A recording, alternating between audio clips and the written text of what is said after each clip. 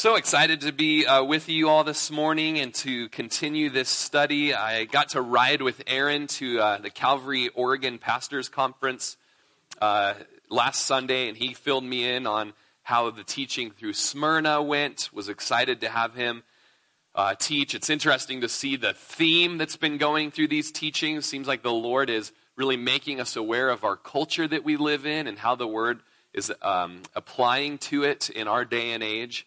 And if you'll stand with me, we're going to read Revelation chapter 2, verses 18 through 29. This would be the letter from Jesus. It's pretty incredible to read a letter from Jesus. And it's to a church in Asia Minor called the church in Thyatira. And let me read it. You guys can follow along. It'll be our text for this morning. And to the angel of the church in Thyatira, write, "These things says the Son of God, who has eyes like a flame of fire and his feet like fine brass. I know your works, love, service, faith, and your patience. And as for your works, the last are more than the first. Nevertheless, I have a few things against you, because you allow that woman Jezebel, who calls herself a prophetess, to teach and seduce my servants, to commit sexual immorality and eat things sacrificed to idols. And I gave her time to repent of her sexual immorality, and she did not repent. Indeed, I will cast her into a sick bed, and those who commit adultery with her into great tribulation, unless they repent of their deeds. I will kill her children with death, and all the churches shall know that I am he who searches the minds and hearts, and I will give to each one of you according to your works. Now to you I say, and to the rest in Thyatira, as many as do not have this doctrine, who have not known the depths of Satan, as they say, I will put on you no other burden, but hold fast what you have till I come. And he who overcomes and keeps my works until the end, to him I will give power over the nations. He shall rule them with a rod of iron. They shall be dashed to pieces like the potter's vessel, as I also have received from my Father. And I will give him the morning star. He who has an ear, let him hear what the Spirit says to the churches." You may be seated. Quick question for you. How many Southern Baptists does it take to change a light bulb? Only one, but 15,738,283 have to vote it in. How many Roman Catholics does it take to change a light bulb? 9, 1 to change it, and 8 to raffle the old one off. How many Charismatics does it take to change a light bulb? 3, 1 to cast it out, and 2 to catch it when it falls. Got to think about that, don't you? How many Presbyterians does it take to change a light bulb? Change? What's change? How many Amish does it take to change a light bulb? Light bulb? What's a light bulb? How many Church of Christ members does it take to change a light bulb? Only one, but if anyone else tries to do it, the light won't come on. And how many Calvary Chapel pastors does it take to change a light bulb? 1. But he's going to be 30 minutes late getting there to do it. So. We call it Calvary Chapel time. Okay. Anyways, we are studying the letters to the 7 churches. And if you'll hop back a chapter to Revelation chapter 1, verse 19, we have what's called the divine outline. The divine outline really breaks the book of Revelation up into 3 sections. It'll help us understand the book of Revelation. And these 3 sections are, to John the Revelator, write the things which you have seen.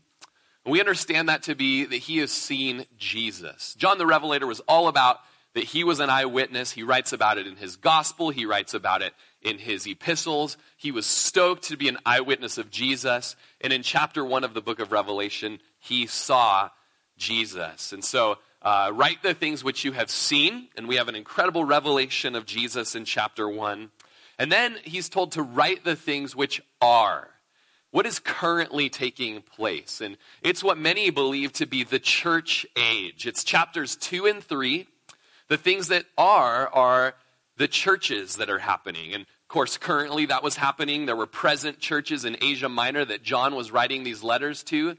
Some believe that each one of these churches is a bit of a snapshot of the panoramic picture of church history. And so Ephesus would have been the first century church since the day of Pentecost through the first century, the darling church in her infancy who had left her first love. Smyrna would have been the persecuted church of the first and second centuries, a church that there were no corrections written to from Jesus. They had been purified through suffering. And of course, we know in church history there was that era of persecution against Christians in a major way. Some would say that the letter to the church in Pergamos speaks of the age of reign of Constantine and how in church history he really stopped persecution against Christians and actually made Christianity the Roman religion. But with that, he also brought a compromise, and he would often mix and blend many of the Roman pagan practices in with the Christian practices. Some would say that Thyatira, that we'll be studying today, is a representation of the Roman Catholic Church. Thyatira is two Greek words which mean continual sacrifice, a bit of a foreshadowing of the Catholic Mass that offers again and again and again the body and blood of Jesus there through transubstantiation, as the priest causes the actual bread and the actual cup to become the actual blood and body of Jesus again and again and again. Some would say that is it's a picture of the Catholic Church, the Thyatira, and many of the issues and corrections and hope that would be written there. But Jesus is an equal opportunity corrector and blesser. And you go on into the church of Sardis, which some would say is a snapshot of the Protestant Reformation. And then the deadness that came after that as they would maybe depart from the Word and the work of the Spirit. We have the letter to the church in Philadelphia, which would be a snapshot of the faithful church in the last days. And then finally the church in Laodicea, the lukewarm church. So I've often really hammered those things, that panoramic picture.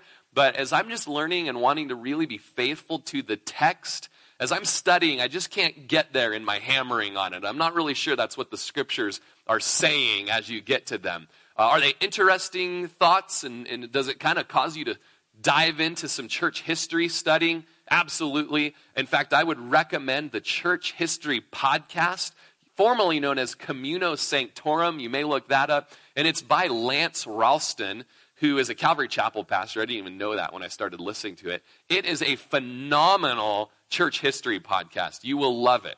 So I encourage you to get on your podcast, check that out, and learn a little bit about church history. One way or another, it definitely seems to be breaking up the outline of Revelation, the things which are the church age. It's interesting, 19 times does the word church appear in chapters 2 and 3, until chapter 4 something happens where John says that a door opens in heaven and a voice as a trumpet shouts out, "Come up here." And boom, immediately John is in the presence of the Lord. I think that is a foreshadowing, a picture, a prophecy of the rapture of the church. Chapters 4 and 5 are future things, the things which will take place after that, the divine outline says. And in that, you have the throne room of heaven and the worship of the saints and the angels, of the glory of the Lord, and then move into chapters 6 through 19 of Revelation, which are the great tribulation periods. So much to say, not enough time today to get into maybe what that looks like, followed by the judgment of the world, the return of Christ, the millennial reign of Christ, the final condemnation of Satan, and the new heaven, the new earth, the new Jerusalem, paradise forever with Jesus and each other. So that's just a little bit of a breakdown of the book of Revelation, and I'm sure you could all quote it back to me with ease. But Revelation 1:19, the divine outline, get to know that. The things which are, picture of Jesus, seeing Jesus in all of his glory, the things, that was the things which you've seen, the things which are, the church age, and the things which will take place after the church age, the rapture of the church, throne room of heaven, great tribulation, second coming of Jesus, millennial reign, new heaven, new earth, so on and so forth. That's like 5 weeks out. We'll be there, before you know it. I digress. To the church in Thyatira. The main idea is that the church that tolerates false teaching and corrupt morality will receive judgment, while those who hold fast to the true gospel will receive the ultimate reward. These are actually main ideas that seem to be common throughout many of these letters to the churches, that belief in the right biblical things will lead to right biblical behavior. But when you compromise doctrine, which are right teachings about God, and you compromise morality that comes from those teachings about God, you become sick, weak, and you set yourself up for judgment. This church in Thyatira has an angel over it. Perhaps it's their guardian angel. The language is translated messenger, or even in some lexicons, pastor. And I've always understood that it was a letter to a pastor, someone who would be bringing the word before the people, teaching and reading and seeking to understand these things to that pastor in the church in Thyatira. He will get the letter. He will read the letter out. And we want to know, what is this city? It'll help us to understand the context as we understand who is Thyatira, what is this town or city like. Thyatira was one of the smaller, less impressive cities of the Roman Empire. It was the place of a Roman garrison. There was a military outpost, but it was primarily known for its wool production, its garment industry, and being able to sell in mass quantities dyed purple and scarlet wool and fabrics. When you hear of Thyatira and when you hear of dyed fabrics to be sold, you may be reminded of the one other place in Scripture where Thyatira is mentioned. Anybody? Thyatira. Who said that? Did you really? Oh, come on. Mom, was it you? All right. She said Lydia. Lydia. Acts chapter 16. In Macedonia, as Paul is called to go to Europe, to Macedonia, there was a women's prayer meeting going on. And there was a woman in that prayer meeting named Lydia, and she heard the gospel. She was a seller of purple from the city of Thyatira.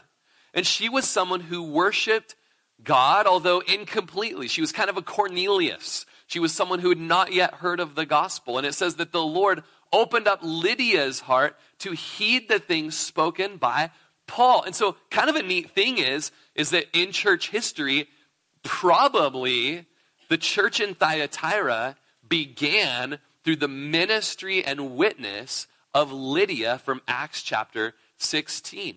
Kind of an exciting thing. Now, with the great industry of wool and fabrics and that being dyed, came labor unions. Woot, woot. Okay, some of you are so excited about labor unions. Well, back in the day, they were called guilds, labor unions or guilds, and they were very popular. In fact, they were mandatory things for communities to be involved in. And it might sound nice at first. There were community barbecues, which who doesn't love to get together for those with your, fellow work employees, play a game of softball. But they were not so much barbecues as they were idolatrous feasts that were mandatory. With the feasts came sexual immorality, and the sources that I've read said so grotesque that we can't say it from the pulpit, okay? And so there was a unique history moment there in Thyatira where Christians were getting saved, and they were going to have to make decisions in their occupation. What do we do when it's time to go to the company picnic? Are we going to be a part of this? And these guilds and these unions were so controlling that, of course, you would lose your job, you would be ostracized from the community, and it was a difficult time for the church to determine what they were going to do in their situation. It's been said, though, that Jesus wants you to be pure where you are planted. He wants you to honor him wherever your home is. And so, as we studied a few weeks ago in Pergamos, Jesus says, I know where you live. I know where you live. I know you live in Thyatira. I know you live where these guilds are and all of that. I know the context of your community. Prineville, I know where you're at, and I want you to be pure there. I want you to be pure where you're planted. I know all the cultural context behind the things that stumble you and are thrown in front of you as hurdles, but I want holiness to be in your home. As Jesus goes on to write the letter, he says, these things says the Son of God. Interesting that Jesus calls himself the Son of God. Now, two titles for Jesus in the New Testament are Son of Man, and he would often refer to himself being the Son of Man. It was actually his favorite thing to call himself. The Son of Man is a reference to the book of Daniel, and it was a prophecy of the Messiah, that he would be a ruler and he would have a throne over the whole world one day. So Jesus would call himself, he would reference, I'm the prophesied one from Daniel. I'm the Son of Man, but I'm also the Son of God.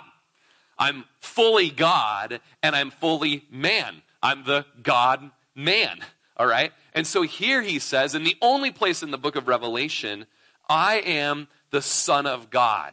Now, what that actually means is, I am God. Okay, there's nothing confusing in it for a Jew who would hear that. They're not thinking that Jesus is calling himself a created being, as the Jehovah's Witnesses would say.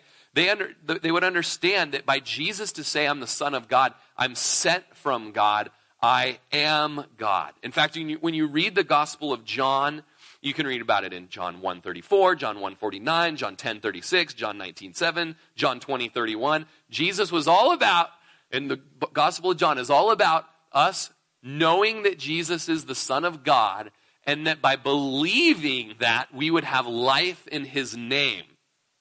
We would have life in his name because only the Son of God would be holy enough and obedient enough to live a perfect sinless life, a life that is sacrificially pure, to be offered up on an altar for the sins of the world.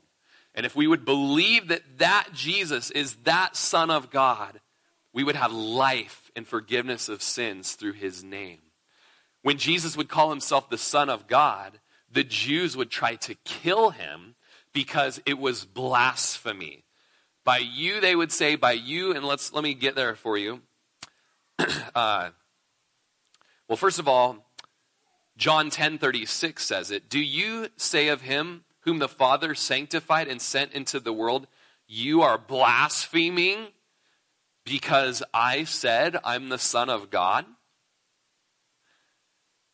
10 chapters later in John 19:7, I guess that's 9 chapters later if you're technical. The Jews answered him, we have a law, and according to our law, he ought to die because he made himself the Son of God. It was known that Jesus was claiming to be God when he referred to himself as the Son of God.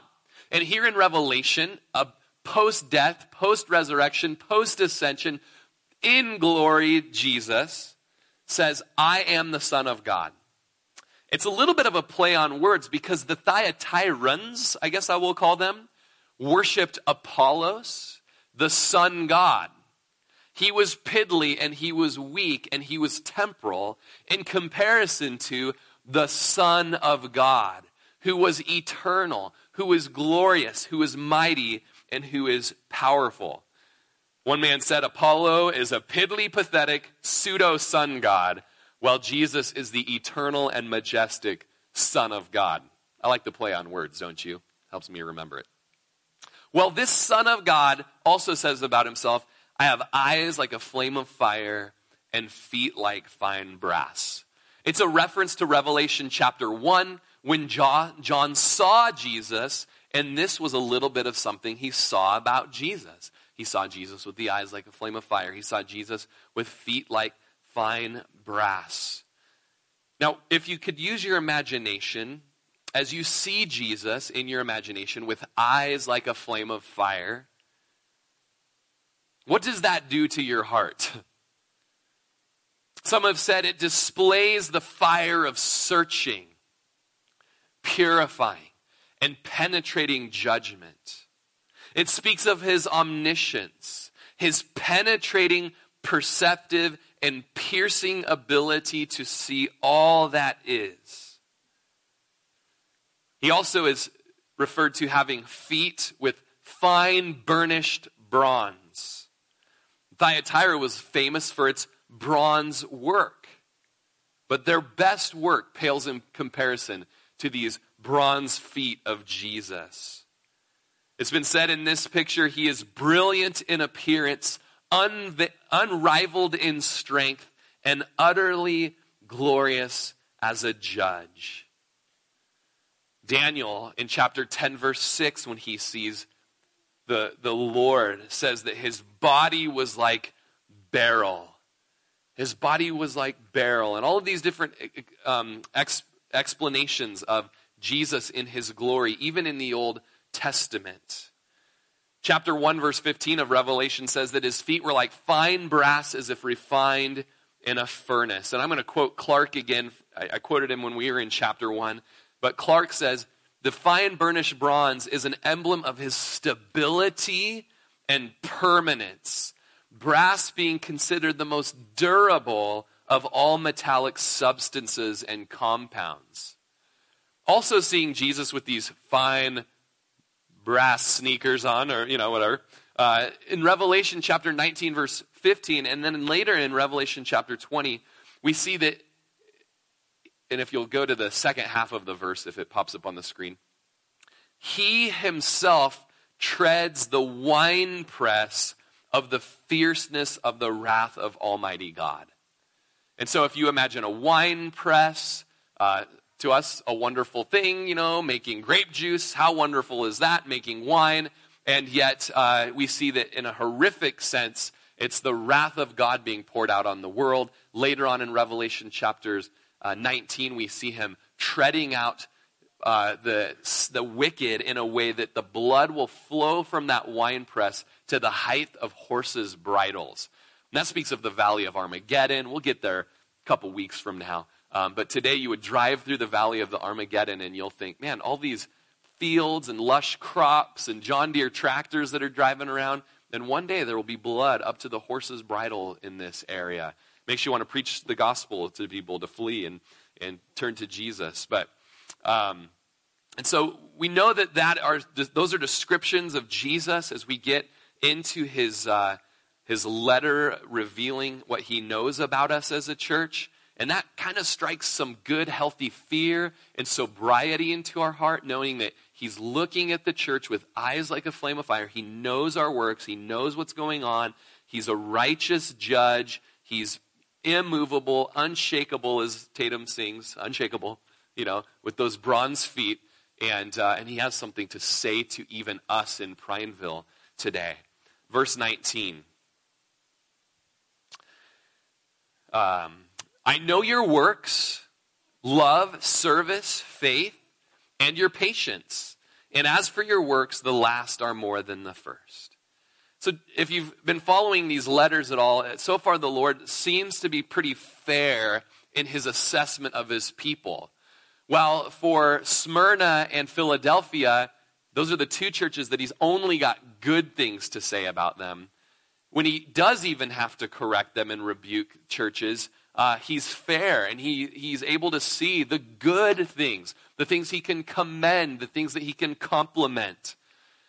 He's fair in his assessment, even if he's got to rebuke and correct them, something that we can learn as we have the ministry of even confrontation and correction. But I know your works. I see them, I perceive them, I remember them. I'll even honor those works. The book of Hebrews in chapter 6, verse 10 says, "For God is not unjust to forget your works and your labor of love, which you have shown in his name, in that you have ministered to the saints and do minister." And so when we're serving the Lord and we're getting hot and sweaty and tired and burnt out in our ministries, it's okay. He knows. He's not going to forget. You know, I've got a 12-year-old son right now he's just a hardworking guy. He's capable. He gets given tasks around the house that the other younger siblings don't get. And sometimes it doesn't seem fair. Sometimes I expect more out of him. And I sometimes have to just tell him, "Look, son, I know that you did this. I know that you did a little more. I know that you worked a little harder. And don't worry. Like, I'm going to remember that when it's time for blessings in various ways." I'm also not Jesus. I might forget. You might, anyways, let's move along. Verse 20, I think we were in. Anytime I look underneath my deck and it's all clean now and all the lumber is stacked nicely, it's a reminder of a really hard job that him and Lainey both have done. But I know your works. I know your love. This is a very loving church. Your goodwill. And even as you look at this, you could see how, there are parallels to any church in any age. But even the Roman Catholic Church, man, works and orphanages and soup kitchens and all of those sorts of things. And even love and goodwill. That's the purpose of the commandment, Paul tells Timothy, is love from a pure heart, a good conscience, a sincere faith. You might remember our first church we read about, Ephesus, and how they had left their first love and were solid in works. Something that we're going to see in contrast with Thyatira is they have a lot of love, but are neglecting good works of holiness. Ephesus lacked love. Thyatira lacked truth. And a healthy church needs both. I know your service and that there's ministry going on. There's contribution from you there. I know that you have faith. You believe God and you even exercise faith in so many ways. You put your money where your mouth is. It's the evidence of things not seen. There are good things when a church is stepping out in faith and believing God for the impossible. As Hebrews says, faith is the evidence of things hoped for. Help me out here. Faith is the substance of things hoped for, the evidence of things not seen. It's the grip on our ketchup lid, when we're trying to turn that ketchup lid and we can't get it. Faith comes in and where'd the grip come from? Faith kind of does that in our Christian life. We're able to accomplish great things as we trust in him. And he says, and as for your works, they're great. In fact, your last works are more than your first. You've been growing in good works. Good things have been happening more than before. The New Living Translation says, I can see your constant improvement in all these things. That's a pretty good thing. That's a pretty good thing to be constantly improving. And the New Testament speaks of that. The parable of the vine and the branches, that we are pruned, that we may bear more fruit and grow in more fruit. Peter prays that we would grow in grace. It's been said, do good things and grow in good things. It's a wonderful goal for any church. There are good things happening in Thyatira, this land of labor unions and purple wool, and Lydia's home, her whole family becoming Christians. Good things happening. But here we have some correction. In verse 20, nevertheless, I have a few things against you because you allow that woman Jezebel, who calls herself a prophetess, to teach and seduce my servants to commit sexual immorality and to eat things sacrificed to idols. So in Thyatira, they were doing the right things for the right reasons, but they were also tolerating blatant sin. Blatant sin. They were allowing, and you might underline in your Bible, you allow something to happen. You tolerate, the ESV and the NIV say. You let certain things happen and permit them to happen. You leave them to be. What is this? Who is this? What are we tolerating? Well, there seems to be a specific person in mind that is personified even more with the description of the woman Queen Jezebel from the Old Testament. Maybe the woman's name was actually Jezebel here in Thyatira.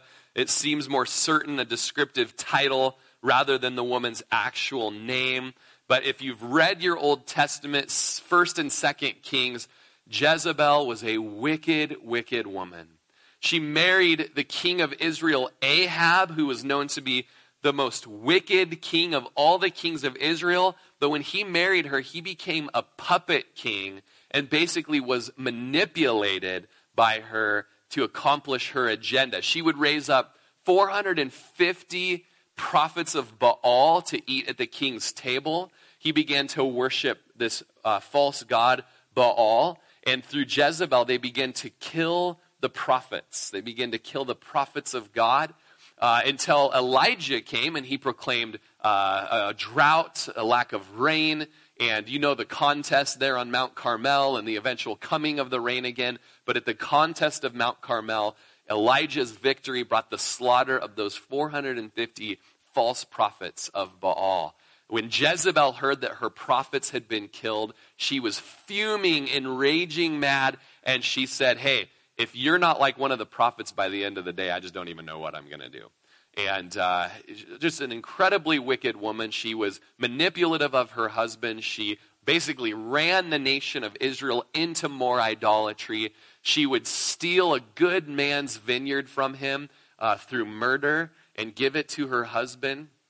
And the prophecies of her said that she would die a horrible death, that she would be eaten by dogs. And if you read her story there in 2 Kings chapter 9, Jehu, a righteous man who had his own blunders, though, would come into a city where she was, and she knew she was going to die. She knew the prophecy. She knew Jehu, this mighty man, was going to kill. The prophecy was, I'm sorry, I thought that's what was coming. I was going to read it to you guys. The prophecy was fulfilled there in 2 Kings chapter 9, and as Jezebel knew it was going to happen, she was up in a castle tower, and she watched Jehu ride his chariot from a distance, like a NASCAR speed racer. And as she knew it was him that was coming, she powdered her face and she put a ton of eye makeup on, okay? And as she hollered down at him, she basically knew her fate, that she was going to die. And her servants ended up throwing her out of the window. She was run over by Jehu's chariot. He went and had a little lunch after the hit and run, came back after the hit and run and his lunch, and found that the wild dogs had fulfilled their part of the prophecy, had eaten her alive, and if I remember correctly, left only her palms of her hands there to be buried and make a nice memory plaque. Okay, anyways, a wicked woman, okay? You don't hear of many people naming their kids Jezebel, okay? We don't recommend Jezebel around here. We don't recommend Delilah. These are not good little girl names, okay? But, of course, God can redeem anything, but Jezebel, not a good woman in the scriptures, and a wicked woman over Israel, a wicked leader of Israel. Here in the book of Revelation, she called herself a prophetess. Who called her a prophetess? Herself. Isn't that great that we can just go ahead and, right? Like, I have great authority, everybody. Trust me, okay? Self-exaltation, self-affirmation. It's interesting because the same type of stuff was going on in Corinth, and people were challenging Paul's apostleship. And Paul speaks about them, and he says, we do not dare class ourselves or compare ourselves with those who commend themselves. But they, measuring themselves by themselves and comparing themselves among themselves, are not wise. We, however, will not boast beyond measure, but within the limits of the sphere which God appointed us, a sphere which especially includes you. So Jezebel, this same self-exaltation, self-appointment even happens within Christianity today. Many people just without any authority in their life, without being a part of a local church, and the New Testament example that we see there, they call themselves apostles and prophets, and they go from church to church, and they really deceive others. And there's an unhealthy level of theology, false theology in their life. And so we as a church, we watch out for those who would call themselves prophets, prophetesses. And whenever you see that, there are also those that do not have a heart of submission to the authority of the Word of God, but rather believe that their prophecies trump the Word of God, and they're not teachable, they're not correctable, as we're called to be. Here, Jezebel, this self-proclaimed prophetess, would teach and seduce. Jesus says, they're my servants. And you can almost hear a bit of that. They're mine. Who does she think she is? They're my servants. Just as we would be so angry if our children were, buying into the filth and the garbage of the world as they were listening to those outside influences. My servants are being taught by Jezebel to commit sexual immorality, Jesus says, and to eat things sacrificed to idols. One man said, ironically, while the church may have been founded by the testimony of a woman, it was faltering because of the influence of this woman. However this woman did this, she was definitely an Old Testament Jezebel type. Cleverly deceptive, manipulatively domineering, viciously scheming, spiritually idolatrous. Clearly a leader, people were following her, but leaders need to be tested. Someone should have stepped up and confronted her, but there was some sort of fear here where they were allowing this to take place. As you look at the culture of the day, and in some of my readings, there's speculation that Jezebel or this woman or this leader, and the translation can actually even say your wife Jezebel, and so perhaps it was a pastor's wife that was leading women astray. Whoever it was, whatever it was, this Jezebel may have been seeing the labor unions and how they worked in that culture and was just encouraging people, you know what, it's okay to just blend in. It's okay to just go ahead and be a part of this stuff. Just go to the feast. Just eat these things sacrificed to idols. It's no big deal. And you know what? When it comes hanky-panky time with the priest or priestess, whatever. Like, God is gracious. He'll forgive. Just go ahead and do it. You'll keep your job. Everything will be okay. There was some sort of corruption that was taking place as people were taken away from the Word of God and the demand for holiness among Christians and purity. And they were being taught and seduced to say, you know what? Sexual immorality, it's okay. There's different situations. Judge not. You don't know their heart. You don't know why they're having sex before marriage. And it's an interesting thing, and my wife and I have been talking about Pastor Ed Taylor in Calvary, Aurora, Colorado. And a great guy, spoke at many conferences, and how he was speaking on a leadership podcast, and he says, many people in a church will nod their head and affirm that sex outside of marriage is unbiblical, that it's sinful. But if it was actually time to bring discipline and calling for repentance of those sins within the community, all of a sudden you're going to face significant backlash. And I think that's true. It's very interesting. We've just been talking about how you find yourself in intimate times of fellowship with people, which the Bible calls us to. And when you're in those intimate times of fellowship, you begin to see each other's blemishes, which we're called to. And when you try to help each other with those blemishes, which we're called to, there's often rejection from that. And people run away. We don't want to be corrected by the word of God. We don't want to have even like a very simple level of God chastening us and correcting us so that we can continue to walk in purity. We run from that. We balk at that. Yet we want to be a church that is committed to holiness in matters of sex. We want to be a church that says, you know what? Sex is reserved for marriage between a man and a woman. Marriage is reserved for a man and a woman. We want to take these hard lines that the Bible takes in the scriptures. We believe that these letters to these churches that we're reading they're for us today. That we don't let progressivism creep in. That would just say, hey, anything goes. Whatever feels good. Don't step on anyone's toes. When the Bible that we read tells us that the gospel confronts. And it confronts lovingly. And it confronts in a way that will hopefully gently lead people towards truth. And there's times, and we read it recently, there's times that the gospel confronts in a way that is aggressive to pull people away from the fire and out of the fire. And it's tragic to be a part of a progressive society where we can just watch an erosion of the Word of God. We can watch a dismissal of the inspiration and inerrancy of the Word of God. We can just watch our culture do this with the book and do this with the book. And even that. Yeah. We set the Bible aside as a culture, saying that it has no authority, it can't be trusted, there's so many variations, so many manuscripts. We don't do our real deep groundwork and study what that even means. And sadly, even last night as Lindsay and I were going to bed, we read a confession from one of the church's heroes in the late 90s, mid to late 90s.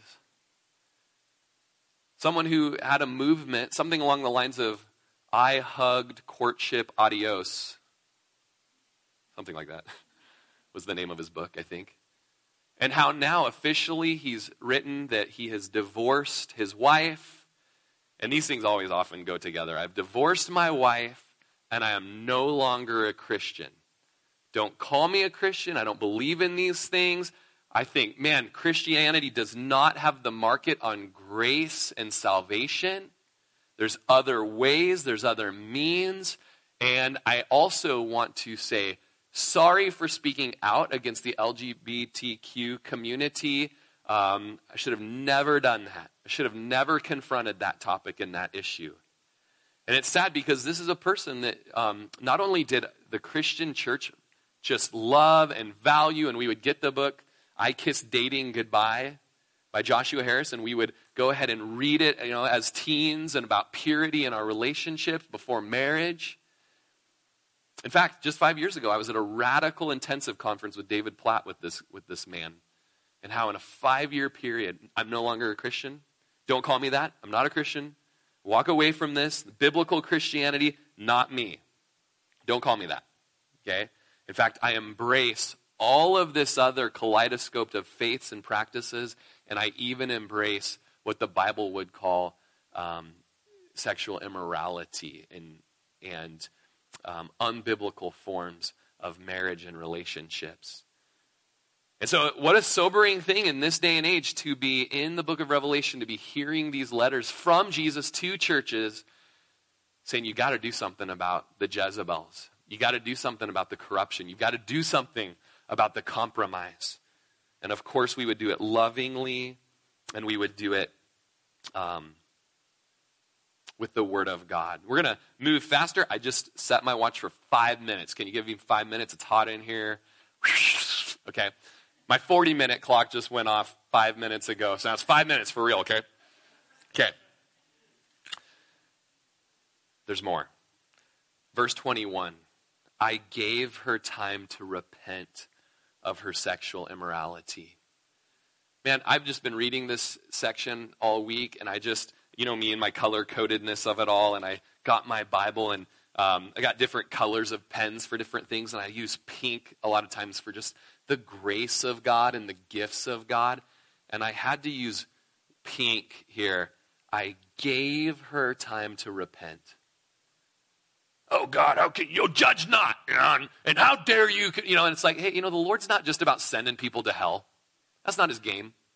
He's about redemption. He's about salvation. He's about grace. I've given her time to repent. And I believe that's a word for our culture, our church today. People who, gosh, guys, I hear it all. I see it all. I know people are sleeping together outside of marriage, even within this church. I know people are living together before marriage. I know that people are saying they're married and they're not married and they're living together. It's all a load of poo, okay? It's garbage. And we just let it, whatever, do what you want, No. All right, let's come back to biblical morality for the glory of God. Let's come to repentance, to change our mind about morality within our body. And the sad thing about Jezebel, she said no. She said no. That's often church discipline. You lovingly help people try to work to repentance, and many times they say no. Nope, don't want to repent. Nope, want to continue living on in sin. But God in his grace gives those opportunities to repent. I would just have you write in your notes 2 Peter 3:9, that the reason Jesus hasn't come back yet is because he is not wanting anybody to perish. He's wanting everyone to come to repentance. He's giving us time to repent. I want you to write down Ezekiel 33:11, where he says, I have no pleasure in the death of the wicked.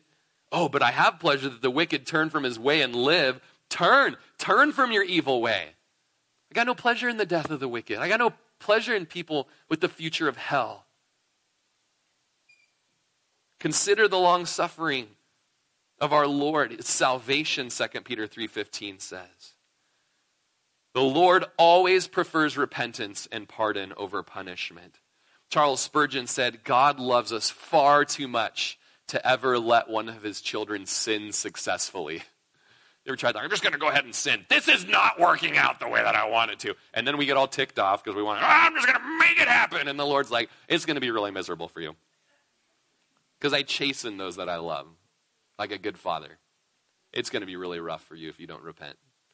And we're going to see that for Jezebel and her children. It goes on to say, and by the way, I don't have time today, Romans 2:4-11. Go there, read it at lunch with your family. Consider the long suffering of the Lord. Romans 2:4-11. All throughout Revelation, we're going to read of the nations and the kings not repenting of the works of their hand, even though the Lord is correcting them. And in verse 22 here, it says, indeed, I will cast her into a sick bed, and those who commit adultery with her into great tribulation, unless they repent of their deeds. And so perhaps the sick bed is STDs and the such. Others say, man, the ultimate sick bed is the judgment and punishment of eternal fire. Some would say that this church is even going to go into the great tribulation, that they're not actually born again. They're not, and I shouldn't say the church. I would say those that are following Jezebel's practices, that they're not actually born again, and they will not be raptured. They'll go through the time of tribulation. A lot of different thoughts on that. The Message Bible, who I don't necessarily have a great respect for the man who translated it, but the Greek is good, where it says, I'm about to lay her low along with her partners as they play their sex and religion games. There's going to be a sickbed unless they repent of their deeds. Tribulation will come unless they repent of their deeds. And remember, again, the Lord doesn't want this, and he gives them that option unless they're hey, where's the out here? Don't want the sickbed, repent of your deeds. Don't want great tribulation, repent of your deeds. Goes on to say, I will kill, verse 23, her children with death, and all the churches shall know that I am he who searches the minds and hearts, and I will give to each one of you according to your works. Worship team, will you come on up?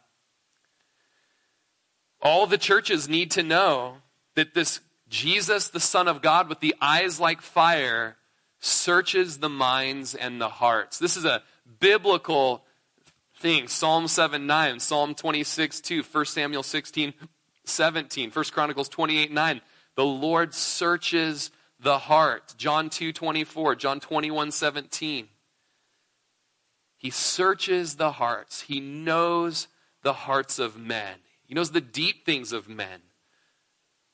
The thoughts of the mind, the thoughts of the heart. And he's a God who gives according to their deeds. Now, salvation is not by works. It's by God's grace. But judgment is according to works. And he gives according to works. All throughout the scripture we see this. Verse 24, now to you I say, and to the rest in Thyatira, so to the messenger, so to the pastor, to the angel, to the messenger, to you I say, and to the rest of the church in Thyatira, as many as do not have this doctrine or this teaching, those who have not known the depths of Satan, as they say. Perhaps there was some sort of a doctrine or a teaching that was well known there called the depths of Satan. A commentator named Mounts believes there may have been something of an actual claim there. The thing's called Satan's Deep Secrets. Has its form of Gnosticism, has a way to blend in with the labor unions so that they can kind of have their foot in both worlds.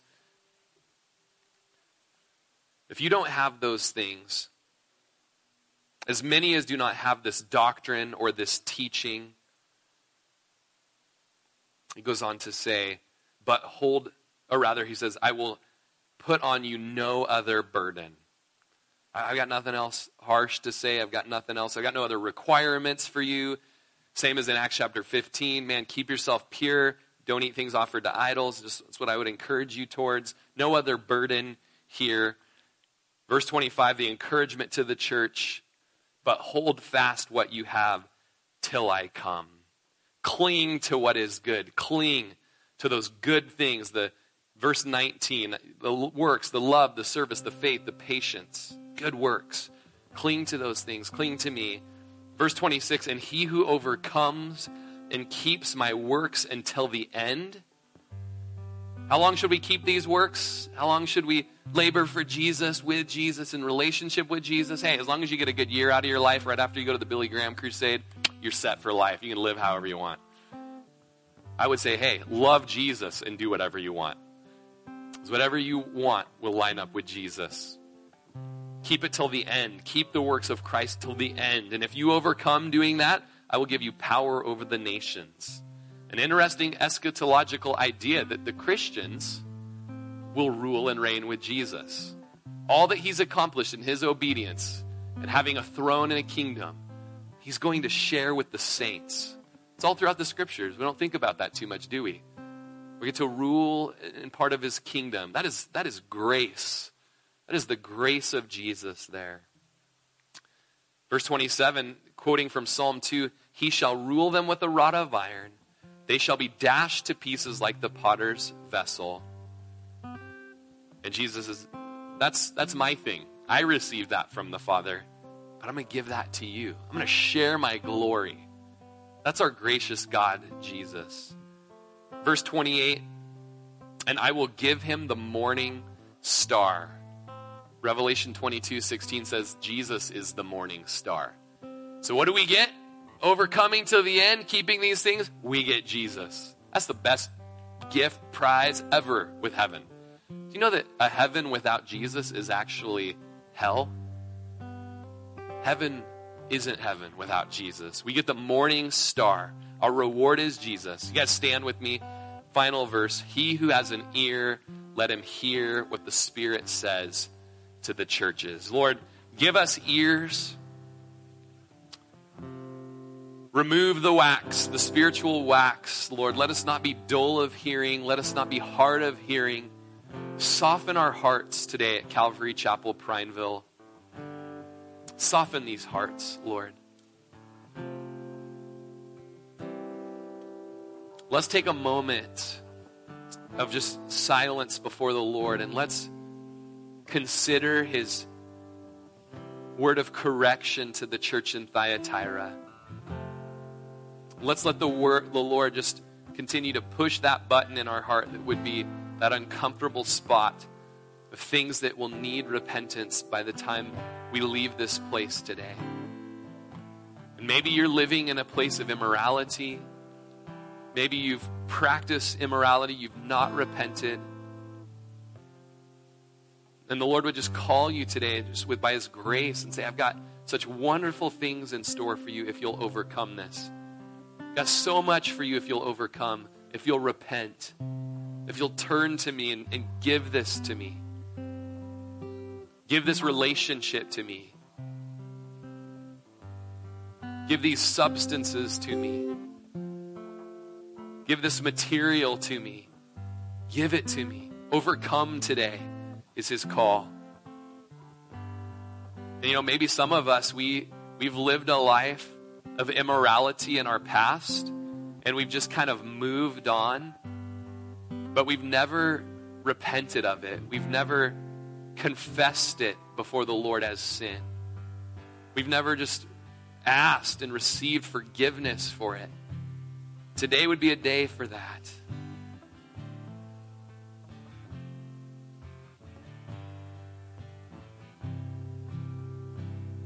Just during this last song, let's just let the Lord just put his hand, put his touch on areas that we need to confess.